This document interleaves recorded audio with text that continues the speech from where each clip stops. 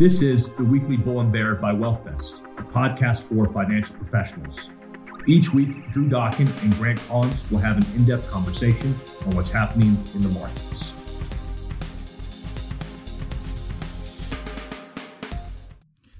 Hello, everybody. Today it is March 15th, and the market went up a bit. Dow Jones up 174 points.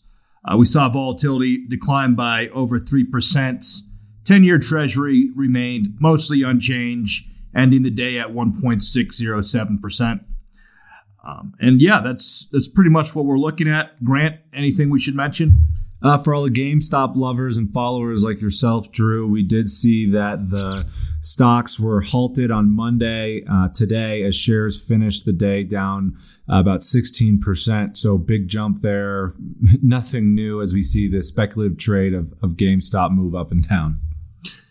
Yeah, we should mention on Wednesday, Roblox had its IPO. Started trading at around $69.50 a share. It's been up around 72. But I mean, its first session was just a dropping $38 billion market cap. Let's talk about Roblox a little bit and what has led it to have such a lofty valuation. Well, it's really the technology, because it is a company that is focusing on the building blocks of what's a metaverse. So users can create digital worlds as they see fit. So we can both use virtual reality software or those funny goggles that you see people wearing. They say the people, when they wear them, they look like members of Daft Punk, which I always think is a good way to describe it. But really, it's so people can create a digital world so they can meet up and say we're sitting in Montana right now, but we could be having a coffee in Paris. And so really, one of the big things to note about the company is, though, that it's still losing money, even though we did see 2020 be a big fuel for video game companies because of the pandemic, but they're still losing money.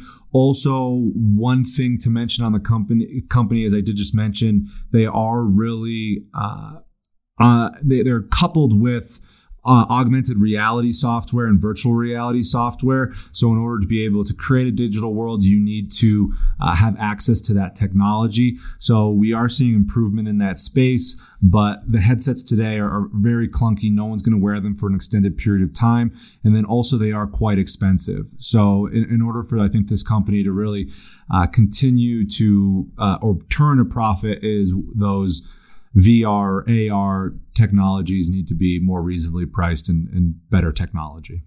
Right. That's kind of the big risk for guys like Roblox. I mean, if you have a Facebook or an Apple that ends up controlling, the AR and VR platforms, then at the end of the day, they're going to end up paying a cut. So that's something to consider. But right now, as base users of 31 million people a day, and there's a lot of development obviously going on into creating a metaverse. So companies, like Roblox are going to be they're going to be uplifted by a lot of the developments we're seeing. And that is the future of video games, right? So a lot of the companies that are big, Epic Games, and even Microsoft has a headset today. So we will continue to see technology advance, and that will be good, but they are dependent on the technology advancement. We should mention that we're seeing a lot of states lift COVID restrictions. Definitely you had Greg Abbott in Texas open up everything 100%. But then you see, Texas, Maryland, Mississippi, Connecticut, Arizona, Wyoming, a lot of them are opening in slightly different, iterations. You're also seeing places like New York City and New Jersey. Their restaurants are going from 35% capacity to half capacity beginning March 19th. Wyoming's a good one. Another example, state bars, restaurants, theaters, gyms are allowed to resume normal operations. Here in Montana, we're seeing moves that way as well. The daily average of cases is roughly just below 60,000 last week. So there was a sharp drop compared to January. We were seeing over 250,000 daily cases, and that's according to Johns Hopkins University. Continuing to see the vaccine per day increase, and I think we'll continue to see states begin to relax a lot of their COVID restrictions in terms of masks. CDC continues to issue new guidelines, but it seems like the reopening is occurring here in the spring.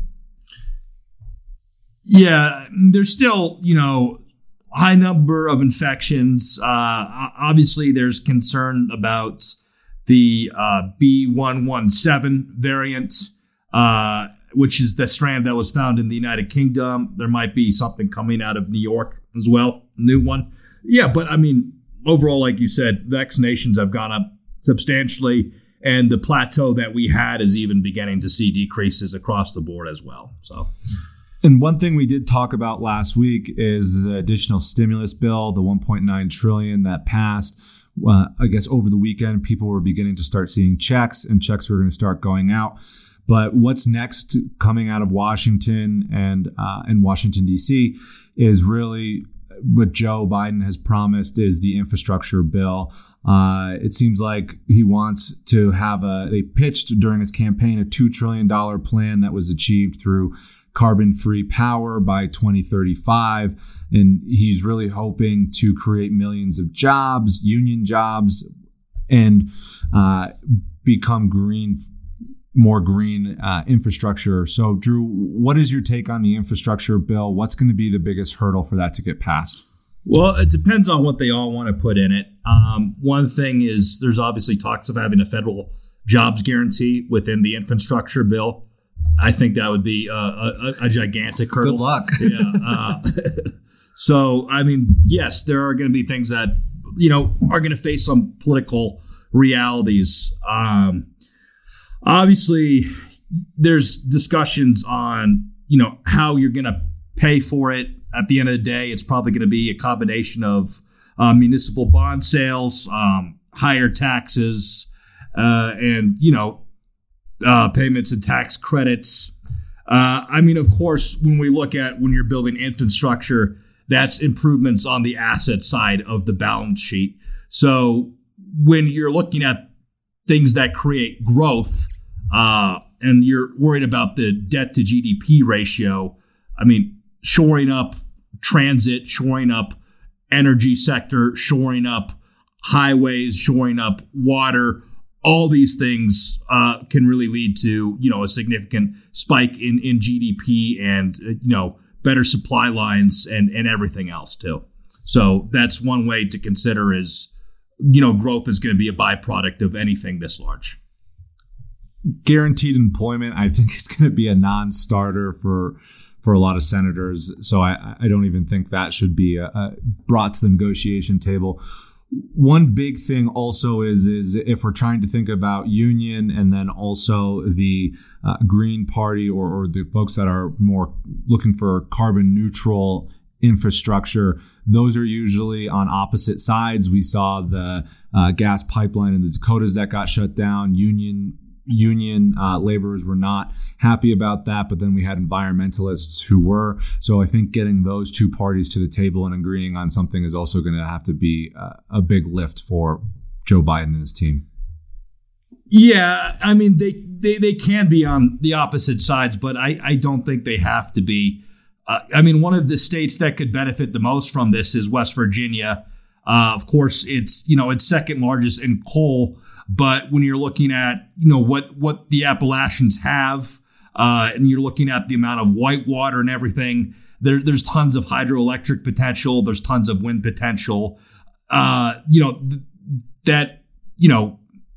Appalachians in the Mid-Atlantic could really benefit from a bill like this. And a lot of those areas are obviously the hardest pressed economically, when you're looking at what's gone on in manufacturing and what's gone on in extraction industries like coal.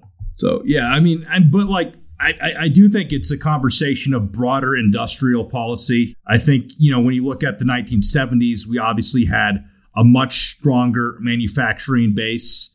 I mean, we've seen, output was growing, but at the same time, there's just less and less manufacturing jobs domiciled in the United States. And I do think, that's definitely something to consider as we, shore up our infrastructure policy. We got to be thinking about industrial policy as well. Probably going to be one of the biggest challenges. We did see Biden campaign on the Build Back Better blueprint, which calls on $300 billion in new federal investment in research programs and $400 billion in federal government for American-made goods, with tax incentives and credit facilities to help manufacturers with domestic plans and really help bring back supply chains, really focusing around the semiconductor, batteries, and strategic minerals. And we saw on February 24th, Joe Biden signed an executive order launching a review of our supply chains of that. When we're competing against China on those, we're a little bit behind because creating these semiconductor manufacturing plants is a huge investment of capital, but then also they take time. And then also we saw the White House ask for Taiwan, who is the world leading chip producer, for help. Admitting there isn't really a short-term fix for re-augmenting our supply chains. But I think you're absolutely right. How we are able to bring back and have some domestic supply chains for these critical industrial plants is going to be important. Yeah, I mean, the issue with China, and there's economists that say as much as that. It's not so much throwing tariffs at them, but it's just a matter of out-inventing them and out-building them, which is a remarkably hard task and something we have really put on the back burner. I mean, the most recent airport that we have is Denver, and that was built in 1995. So we have employees in our office now who are younger than our most modern airport. So that's definitely something to consider. When we're looking at batteries, semiconductors, I mean, even stuff like LED bulbs, you got to find ways to make them stateside or make them more cost effective. And we did see, to change gears here, on Wednesday, the Labor Department said the Consumer Price Index increased by 0.4% last month after rising by 0.3% in January. Through 12 months through February, the CPI gained 1.7%. Largest rise since February 2020. A big reason why was because of the increase in the cost of gasoline. It was a big riser. That could be explained by what happened in Texas with the cold spell, where we had a shutdown, an oil refinery shut down, and then also we had the attacks on Saudi Aramco, which is drive the gasoline prices. They increased by 6.4%. Overall, we are seeing prices rise, and this could be a sign of higher inflation to come for the rest of the year.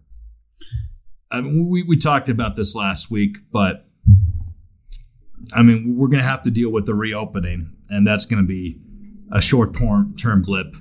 And then, of course, you're looking at some analysis, especially when we're looking at the 10-year. You got ING senior rate strategists saying that it could hit 2% by the end of the year, but then you might see a second quarter bump as well.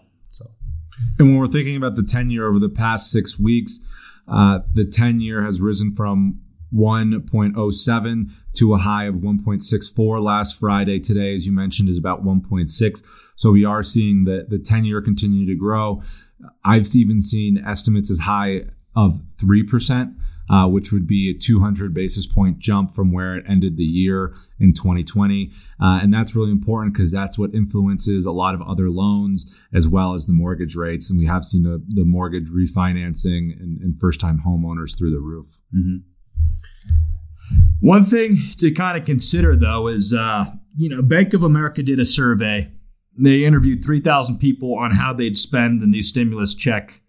And when you're looking at the lowest income category, even including the lowest income category, you had 53% of people say they plan to either save or pay off debts or invest. But, when you're talking about whether you're going to see an influx of spending, at least in terms of these survey respondents, that it doesn't indicate it, right? So, I mean, Americans, obviously, we know we're saddled by numerous debt, college debt, household debt. And I think people are going to use this, as we've seen with the other checks, as an opportunity to pay some of that down. And if we think about the checks in transition, because there was checks paid to about 1.1 billion people who received cash payments from mid-March to mid-June. A lot of it in response to COVID-19, as there was heavy restrictions on societies and massive layoffs. We saw these in residents in Hong Kong, Kenya, Brazil, here in the United States, South Korea. And this may spark a bigger conversation about universal basic income. There has been a lot of calls that universal basic income increases freeloading and persistent high rates of joblessness. That is based on what people have seen in Europe, and that caused benefits to contract a little bit. Drew, has the past year of stimulus checks and direct payments opened the conversation for basically universal income, and where do you see it going from here? Yeah, I think it certainly has. One, this isn't a new idea. It's new in the sense that it seems all of a sudden somewhat politically feasible, and it's new in the sense that it's a major topic amongst pundits and representatives alike. But I mean, the idea is as old as, Thomas Paine, you're looking back in the 1700s, was for it, right? Milton Friedman, the very libertarian economist, was for it. You had Dr. Martin Luther King was for it and spoke briefly about it towards the end of his life with the Poor People's Campaign. So, yes, it's been around a lot, but in terms of implementation, it's obviously not widespread. In the United States, one of the most common instances of it is the Alaska Permanent Fund Dividend, which, they're using oil revenue, and it's the payments typically $1,000 to $2,000 annually. So looks a lot like our stimulus checks we've been delving out currently, which are obviously very popular. Who would have thought that people would like getting a check? So, I do think it's made it more realistic. There's been no shortage of studies on small scales. When you're looking at Finland, they found that, the evidence shows that it has a good effect on educational attainment and mental physical health and reducing poverty. But then you also haven't seen a lot of people going on the unemployment doles.